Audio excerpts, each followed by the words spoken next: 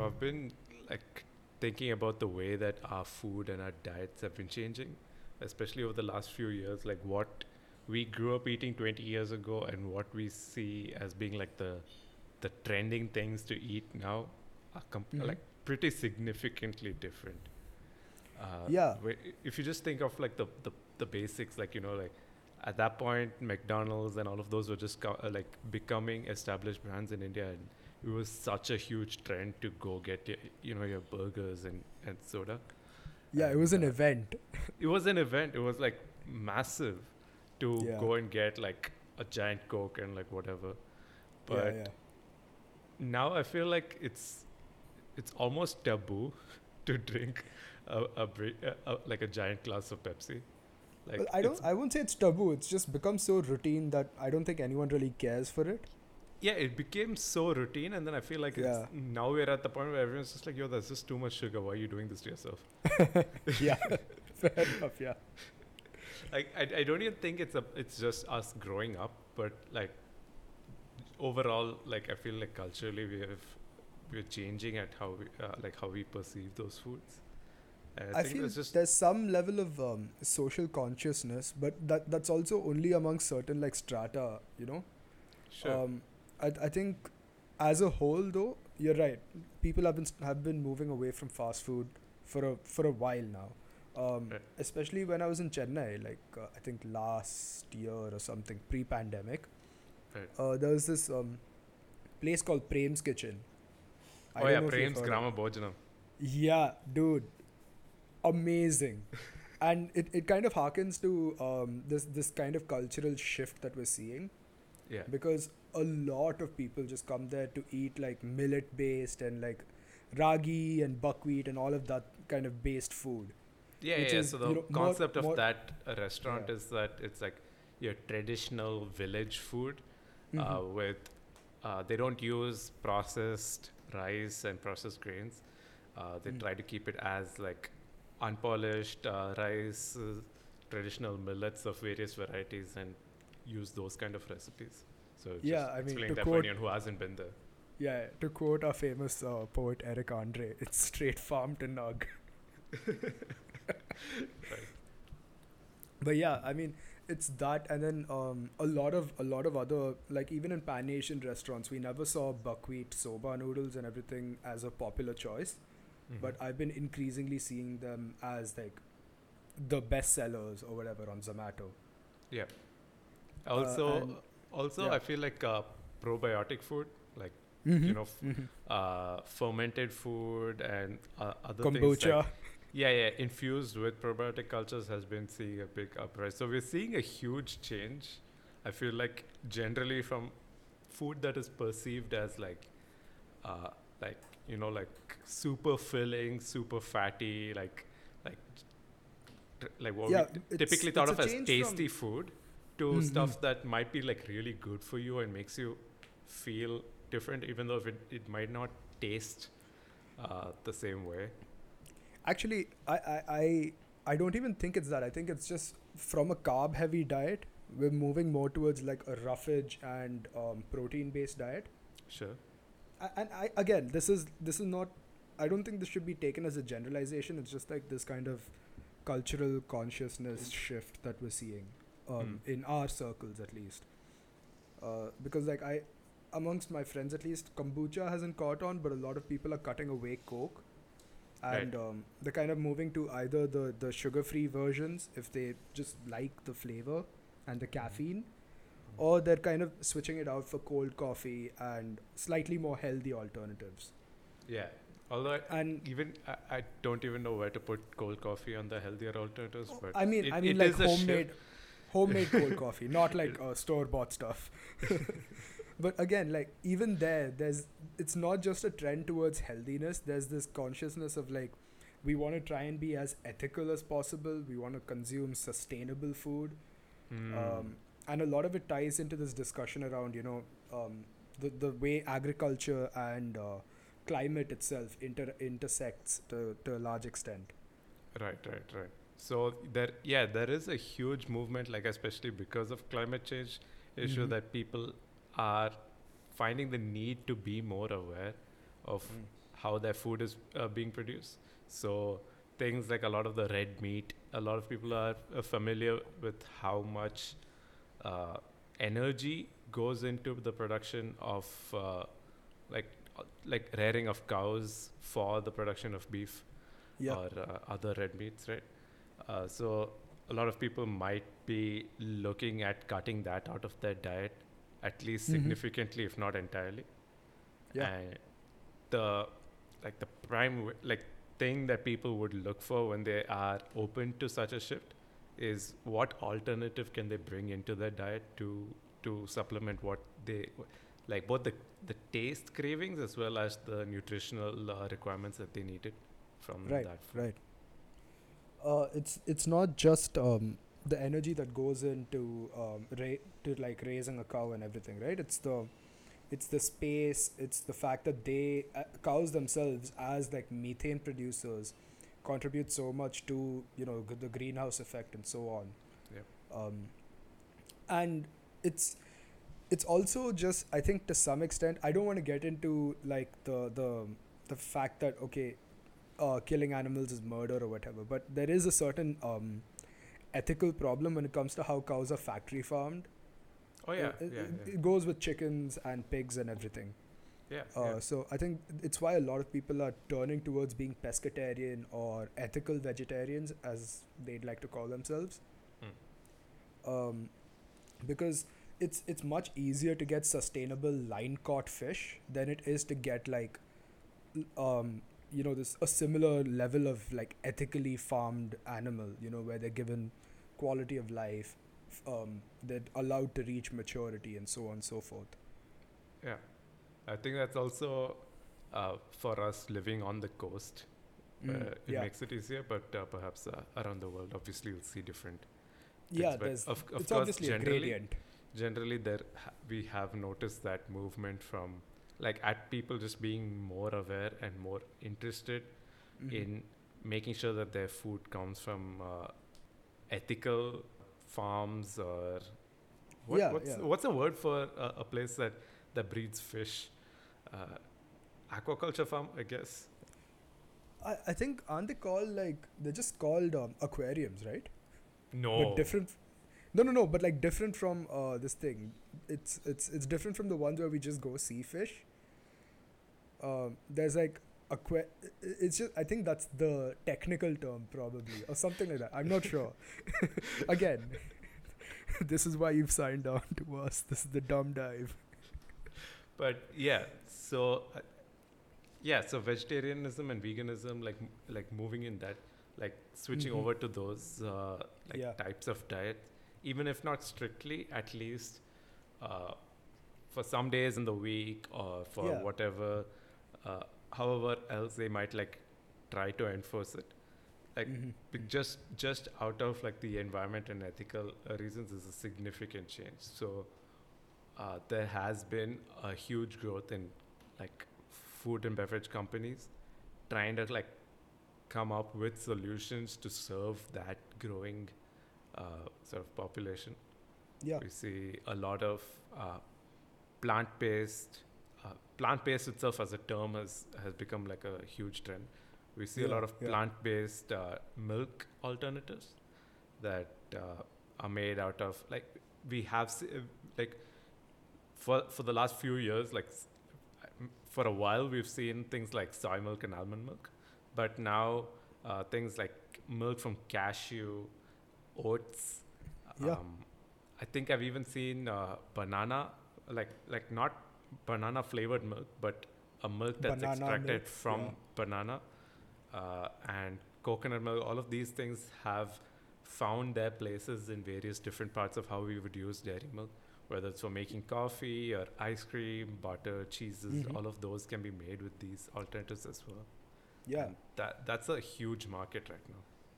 And it's not just plant-based milks, right? Like, I think Domino's has come out with the Impossible Pizza, which is plant-based chicken alternatives, and they're marketing it as like, you will literally not taste the difference between this and a chicken pizza. Yeah, and Uh, the Impossible itself is like a company that makes Mhm. uh, plant-based meat alternative. Like texturally and taste-wise, it's supposed to be very, very similar to uh, beef. I Yeah, think I don't know if they make other meats as well. beef and But pork and lamb, I think to some extent. yeah, I know for sure that beef is there, yeah. and I think So pork is anyway, being tried out. Yeah. yeah, they make they use a bunch of different like grains and vegetables and extracts from various sources to Yeah, create yeah. something that tastes and feels very similar to that. And that's what, like, we when we say the Impossible Burger, it's that brand name. There's Yeah, a yeah. few other companies that are doing that. I think Beyond Meat was another one, and I heard about another one in Singapore that Mhm. has. Singapore is we'll get to the thing in Singapore in a bit, I guess. Okay, But okay, for now, I think I'd like to stay on plant-based alternatives because sure. um, it, I think the big cultural shift has been veganism, Hmm. as you know, as like a holistic movement, not just advocating for a more vegetarian-oriented life as like an ethical choice, but also when you look at the kind of clothes you wear and wallets, phone cases, all of the accessories that we usually buy, our toiletries and everything. There's a certain thing like there's vegan friendly kind of alternatives that you should buy because they're not tested on animals. They're sourced from like organic ingredients. They're taken from farms where the laborers are paid equitable wages. And the lifestyle itself kind of tries to make everything a bit more sustainable in that sense. Like you're trying to provide better wages. You're trying to reduce the impact you have on on like the environment as much as possible by using recycled materials, etc., etc. So I think that's been like the massive drive towards finding these plant-based alternatives for meat in general, Yeah. right? And I mean, obviously, at the core of veganism, the way I see it is like the big ethical questions. Factory farming of animals is murder to a lot of vegans, and personally, that's how I view it. Mm. And there's a certain line also in vegans that I've seen, which is like some of them consider pescatarianism fine, whereas others eschew everything that's animal sourced. Mm. Yeah, I mean that's like my brief overview of like the entire movement. Yeah, Super yeah. reductive, super reductive, but yeah. But yeah, yeah. Each individual obviously has like their Hmm. like the level to which they are uh, like willing to Committed to the cut out cause. animal products, and also like yeah. So it's obvious like there's going to be some people who are extreme, some people who are just like Hmm. I kind of want to reduce, but you know what? Yeah, they don't want to let go of their conveniences too much, and that's fine. Yeah, You know.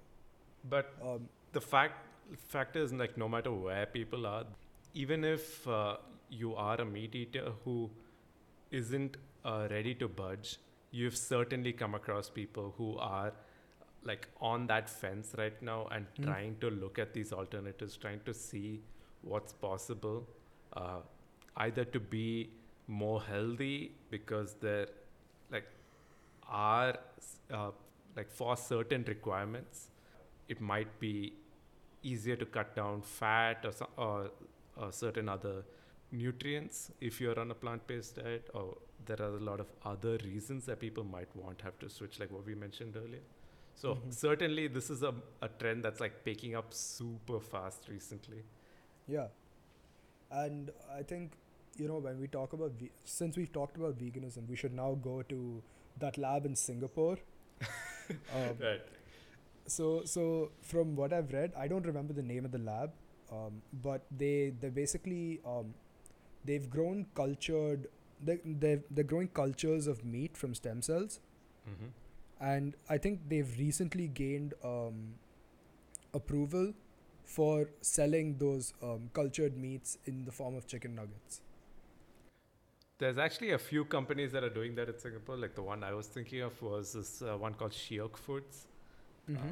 I don't know if they also they're the same one that you're talking about that does chicken nuggets now, but they were one of the few ones that focused on uh, seafood, on lab cultured seafood, because a lot of other research projects and labs were trying to do lab grown red meats, Yeah. like beef or pork.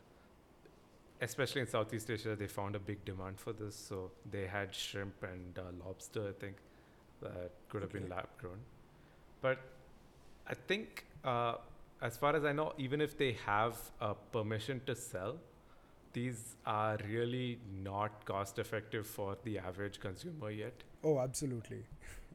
Like I think for like one dumpling they would make out of that, it would be like $200 to $300 worth of meat.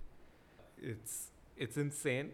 Like they have to spend $30,000 per kilogram or something, like absurd like that.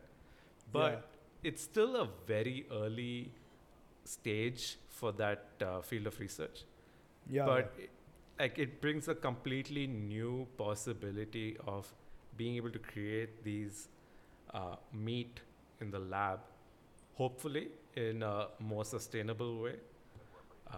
And if that is possible, like if it can be made without as much like harm to the environment and at a much lower cost than it is now, like what does that actually mean? Like where where are we gonna stand on lab grown meat? Like Right. is it yeah. So I think the big issue is how energy efficient we can make it. Because if it gets to the point where it affects the environment less than the current industry, the current cattle industry as a whole, I think it's definitely a lot more acceptable then. Especially like mainly because of the energy costs, the raw material costs, etc., etc. However, obviously, there's a lot of people who are going to be super apprehensive about eating lab grown food. Yeah, that's what I was thinking. Yeah, because it just gives that weird feeling, right? Like. But Because again, like the level of apprehension that we see to something like GMO, which is so much like it's so minor in comparison to like lab growing the entire thing. yeah, and it's like, not even. I mean, I want to make a slightly radical claim here. Like almost everything we're eating is a GMO.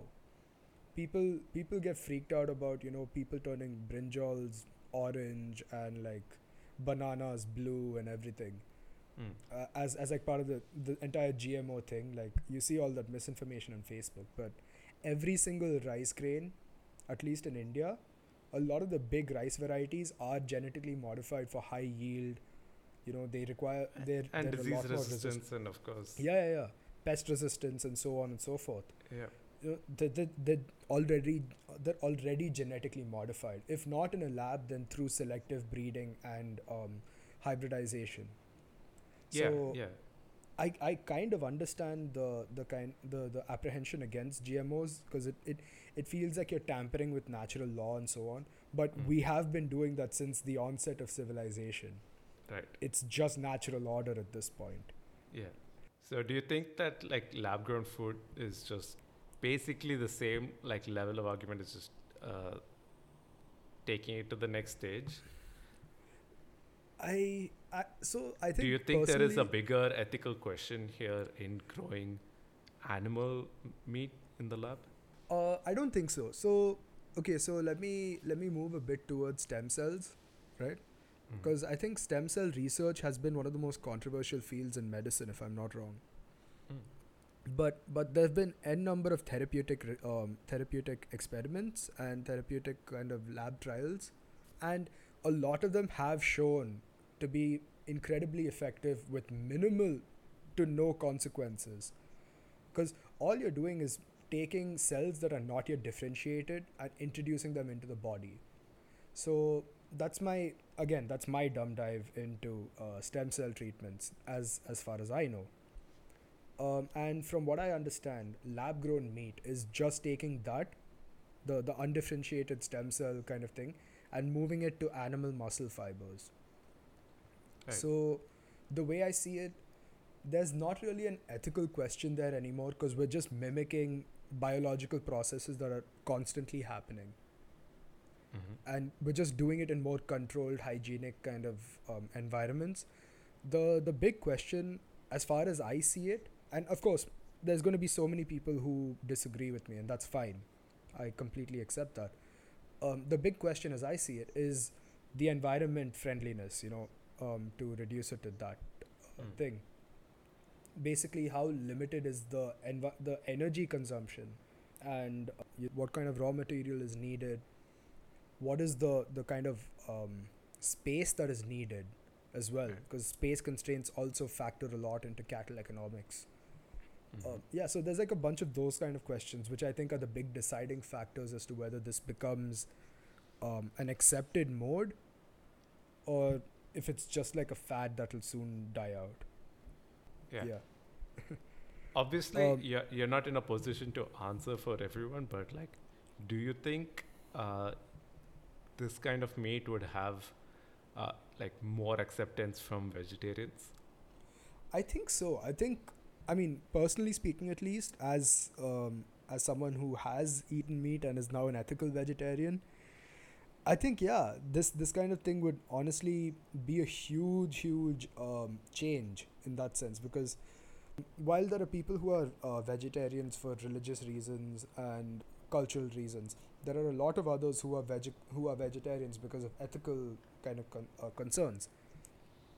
And lab grown meat, if it's been shown to be cost effective, etc., etc., if it's shown to be vegan in quotation marks, I think that should be an incredible alternative for a lot of people who've sworn off meat for ethical reasons. But I mean, so going from lab grown meat, right? So that's one possible alternative to the future of meat itself. Right. Another future which I saw recently was this high school in, I think it was New Mexico, that instead of serving beef tacos and beef burritos, as is I won't say tradition, but as is probably kind of common, or relatively common, they served insect tacos and insect burritos, so like crickets and beetles and mealworms.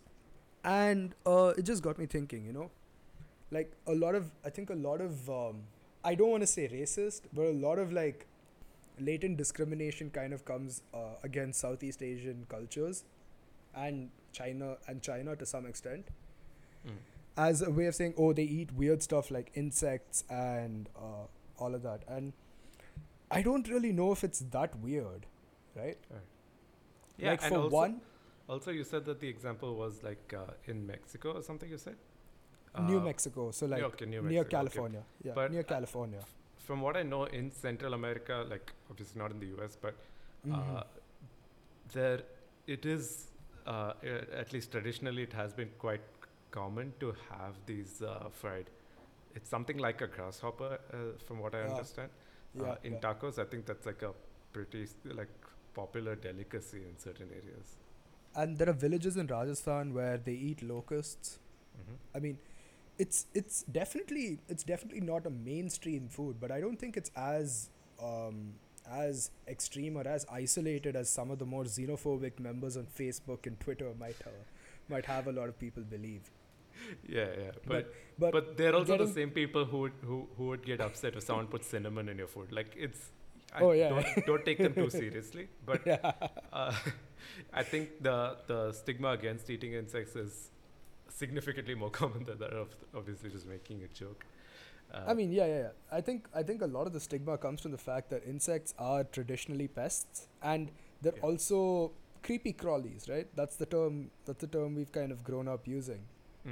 In English, at least, they're very, very scary to look at. And what more gruesome thing can you do to something you hate than eat it? Yeah, but that's the thing, right? Like insects. Okay, so this is how I view insects. They're almost aliens. Yeah. Because they don't really have a body structure that's similar to anything else on the planet. I mean, there's enough of them to be like similar, but a whole other planet. Yeah. I get what you mean by that. They're not similar to mammals or mammals, fish birds, or reptiles. Whatever, right? Yeah. So I mean, it's just the fact that they look so outlandish and they look so alien, and a lot of the scariest things to a lot of people are spiders and scorpions and like things that creep around in the dark which you can't see. right? And I think it's just this centuries, millennia old genetic fear that we have programmed to some extent that causes this revulsion towards insects. Mm. That's not to say insects are bad though, right? It's just part of our genetic or biological kind of makeup. I But think it's I think a significant part of that is cultural because like we don't come from a culture that has been eating that, at least in the recent past. I can't Yeah. even say like a few hundred years ago if you go back, like if they were eating it or not. Uh, but like since we've grown up like that, we might like be in a like environment where most of the people are thinking like this. But for a culture that does consume them, I don't think that they might have any of that sort of relationship with insects. I mean, I don't think they'll have it with the insects they eat, but definitely with the others. Like, it's just, I think there's just this sort of inbuilt thing that makes us fear snakes and, scorpions and whatever. But, I find it fascinating that you're bringing those in when we talk about insects. I mean, creepy, crawlies, things that slither about in the dark, all of that, right? Right. Yeah. So yeah, But, so on getting that, back- on, yeah, no, but sorry. on that front, like for insects, like I feel like perhaps having entire grasshoppers or whatever in your taco might be difficult for a person who's never had it before to try. But a very common way that like insect pigs produce is being sold, or at least like in its concept in early stages, is like as like a ground up flour that you Yeah. can use to make breads or cookies or add it to anything else. And it's a very like it's like a really good source of high protein without very high fats. Yeah. There's also this place in Tokyo somewhere, which I saw on YouTube, that's selling like insect-based ramen, which is like the broth, the toppings, and the noodles are all made from insect components, and you can choose which insect. Mm. So that's like another way that's being sold as like this kind of boutique experimental food. Right. But so as a future of food, I kind of see it because you need way less energy, you need way less space to kind of take care of insects. But there was Uh, something that you wanted to mention about the ethics of farming insects like this to be I able mean, to feed. it's kind of the same as factory farming fish or chicken, right? Because you just wholesale slaughter them, basically. And I think a lot of so it's similar to silk production as well, to some extent, because when you produce silk, you basically boil the silkworm larvae alive in their own cocoons, and then you extract the silk. That's just how it's traditionally being done, and Right. it's kind of similar for a lot of insect meat production. They kind of they kind of roast them alive, or they kind of dehydrate them until they die, kind of thing. Again, I can't speak for every producer of insect related meat and insect related food, but this is what I've read. But And I'm very fascinated by how people will perceive this. Like, would people still take like a slaughter of insects the same way they would take like a commonly thought of as like a very as conscious as a sentient being, kind of, yeah, right? yeah. Yeah, things like like cows or other animals or dogs. Yeah, or is there a whatever, you know what I mean? spectrum? Is there a spectrum where it's tolerable for some people? Yeah. So there's that end of the future. So that's like eating insects and like figuring out how to make them viable in your diet.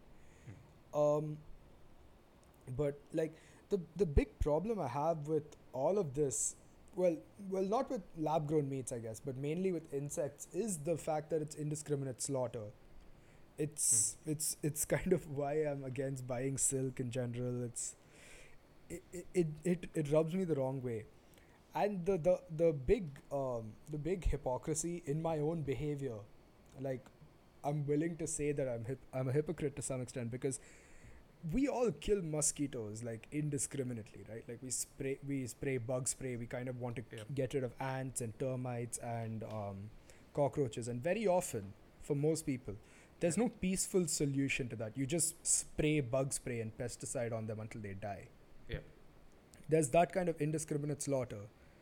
Yeah, most people aren't trying to find, like, even consider a peaceful Yeah. alternative to getting rid of mosquitoes. Yeah, Like- I mean, so there's that. But on the Yeah. other end, I am definitely perturbed by, boiling insects alive for silk, or, unethical ways of killing them. I don't know if there is an ethical way to kill insects, but, this kind of unethical factory farming of their flesh for our consumption. Mm. There's a definite hypocrisy there. There's a definite duality there, and I think it's kind of interesting to figure out what a larger populace would like to say about this kind of thing.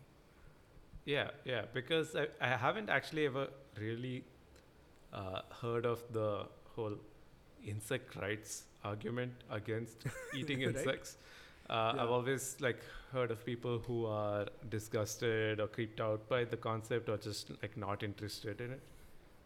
Obviously, I have heard people who are interested in it, but I haven't heard an ethical side of it, like considering it as slaughter. So I just find it fascinating whether a majority of people would be Would they consider would it think slaughter? it like that. Yeah, exactly. Yeah. Because I'd never really thought of killing mosquitoes or using one of those mosquito sprays as slaughter.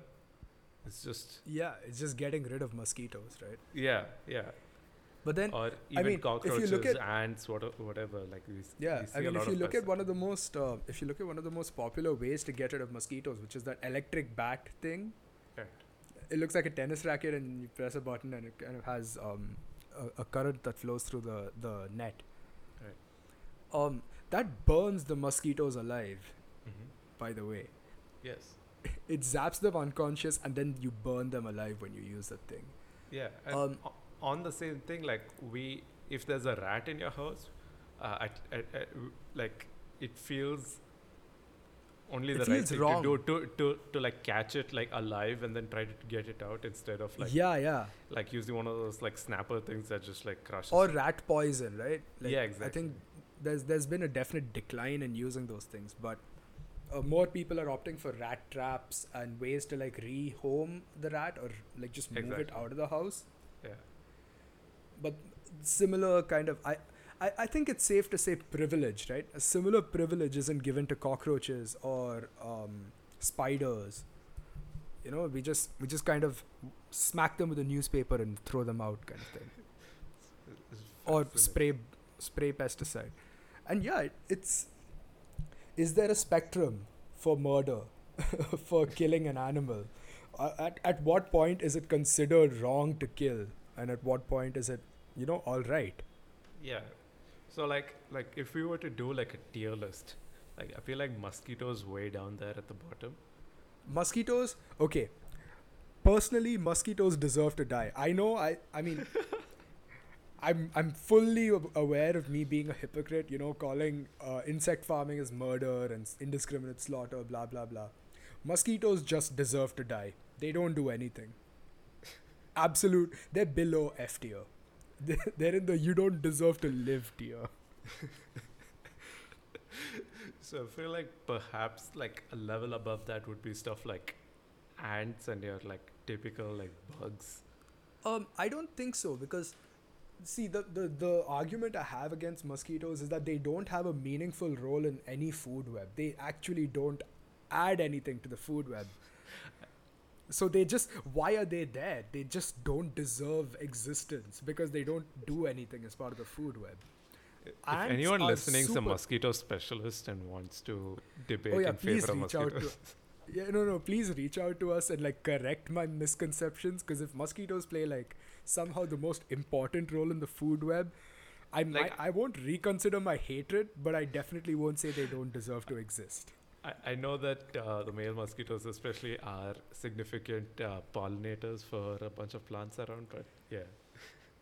I mean, bees already do that. Although yeah, I mean that's a whole other issue we might have to get into at some point. But yeah, so I mean, ants are superbly important for facilitating decomposition and recycling of nutrients and so Yeah. on. Yeah, And but they're all also my rating scale is, or like all this rating that I'm like going through yeah. is like are people like going to be likely enough to like feel okay Eat killing them? Okay. Like, Oh yeah, sure. That way, like mosquitoes, everyone just wants them gone, or everyone I've spoken to wants them gone.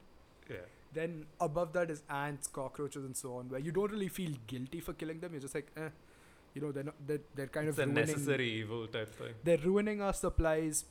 We Yeah, have to get rid of them. yeah, termites and S- that kind of stuff. yeah. Step of above that would be like I would put like rats. worms. No, I would put like worms.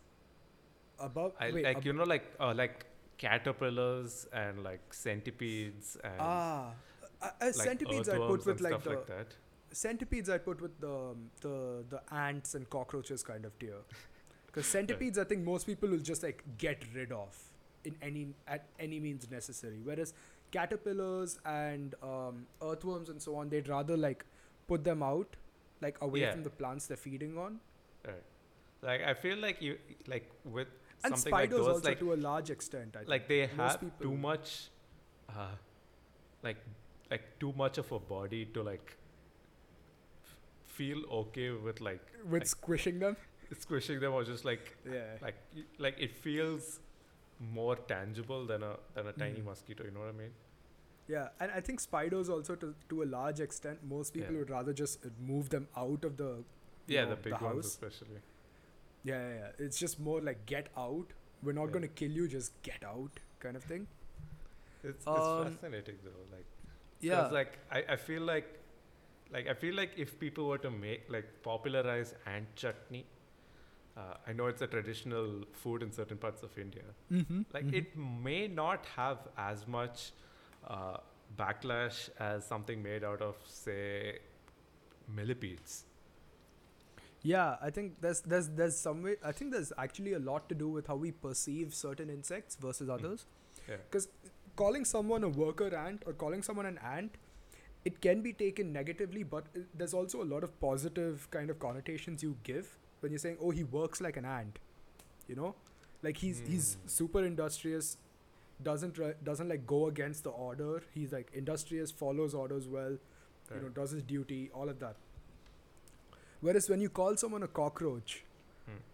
you're calling them disgusting bottom feeder, kind of like Yeah. they're not nice.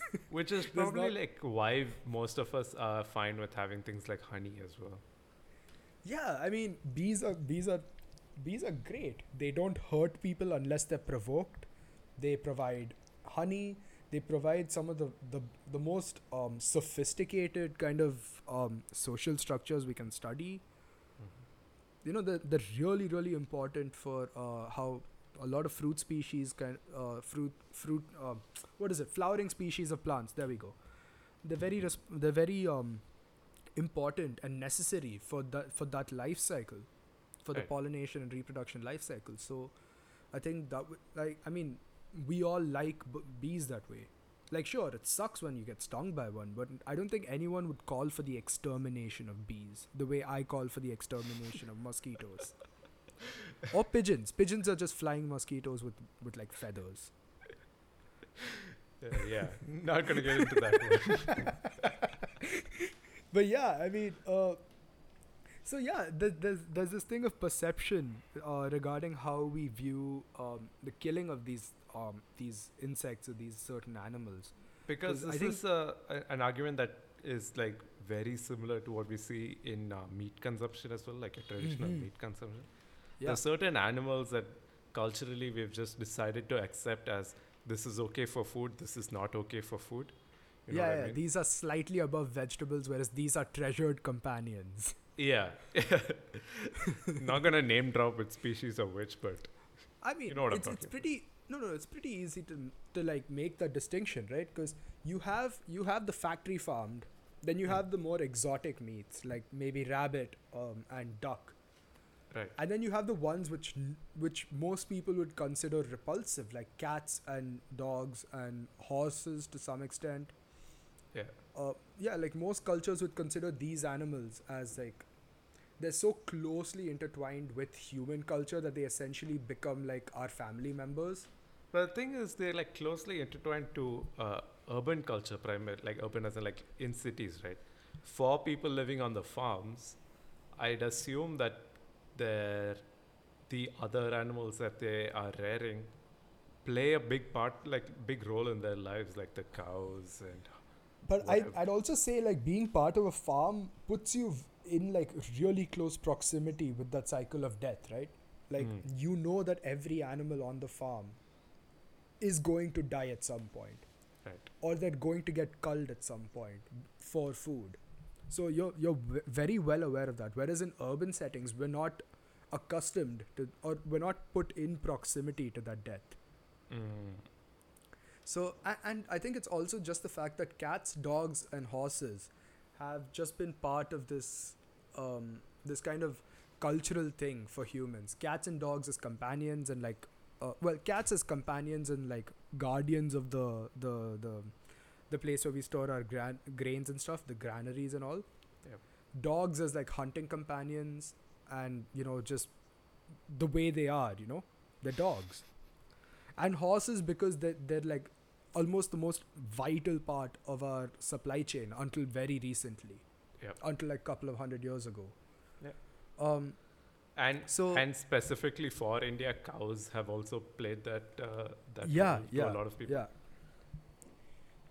So when you try and put like a spectrum of which animals are okay to eat and which ones aren't, I think there's some level of alienation that we kind of force ourselves into. So certain animals are okay because we're so closely kind of accustomed to them and we know them so well culturally. Yeah. Whereas other animals, we kind of force ourselves to be alienated from them. Like chickens are just chickens, you know? Right. Same thing with sheep and so on. We don't particularly consider them close companions or like as part of a human culture beyond food. Mm. I mean, I'm overstating this argument. Probably, I'm making it a little too simple. But perception definitely plays a huge role in what we consider valid food and what we consider not so valid. You know? That's definitely like a big part of it. And for like it's also like for whatever reason, like at like if like popular like if cultural foods use uh, that certain animal, like if you're just used to seeing people eat it and like you have been introduced to that food, Right. you're just Your probably just spectrum going to would be be more completely likely, different. like whether like popular stories that feature that food, uh, that animal portrayed as like intelligent or whatever. Yeah, Like I if mean, you just grow in an environment where people eat it, you'd probably just be more likely to sort of accept it as a food. right. I mean, okay, like I kind of want to go off a bit into an example here, but like there are n number of stories of like dogs and foxes and wolves in our mythologies. Like Yeah. I'm just giving like a broad mythologies kind of thing, right? But you'd rarely see a chicken god, you know?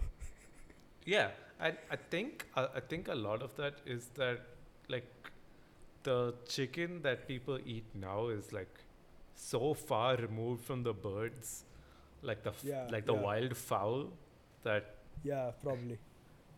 that is like at least in India has existed for a while. Like the chickens are just like this like really bizarre like uh, product of what has happened only because they have been primarily like raised as food.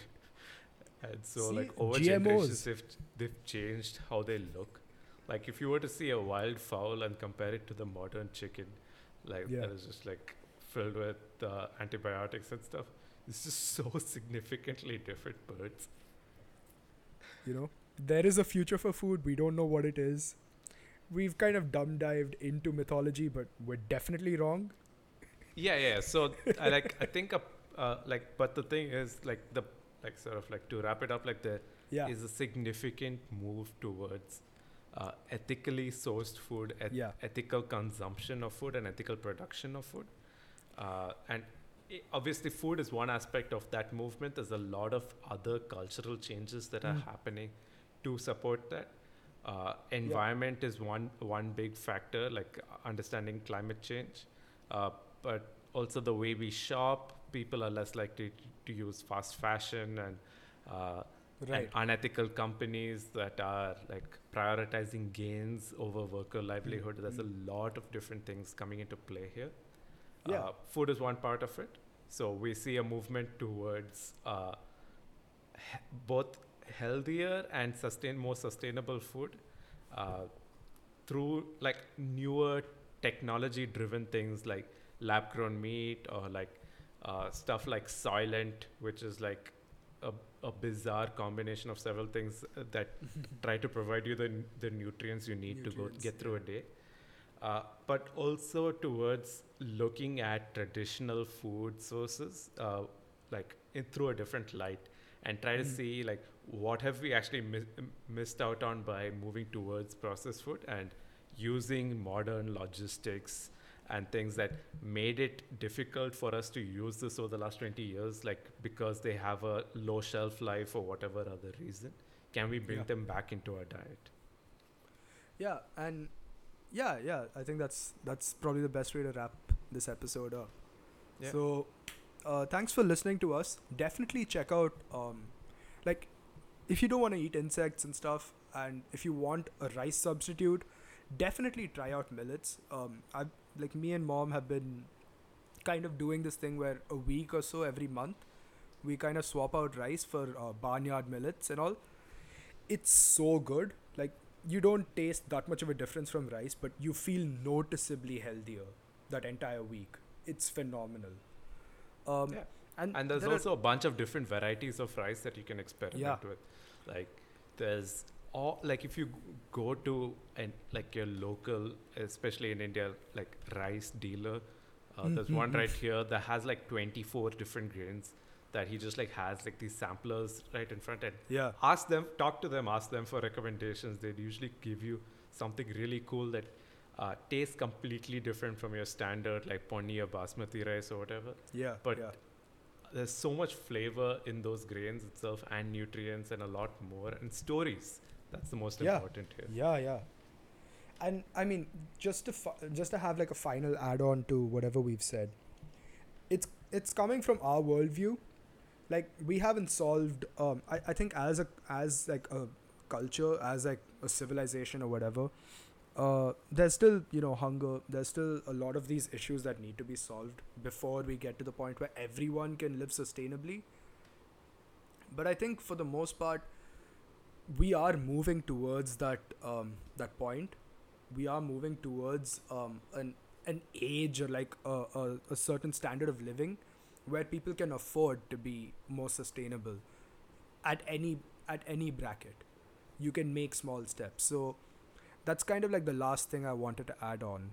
But yeah, this has been Dumb Dive. I don't know if this particular one has been incredibly dumb, but hey, this is Pranav. I'm Arvid. Thanks for listening until the end.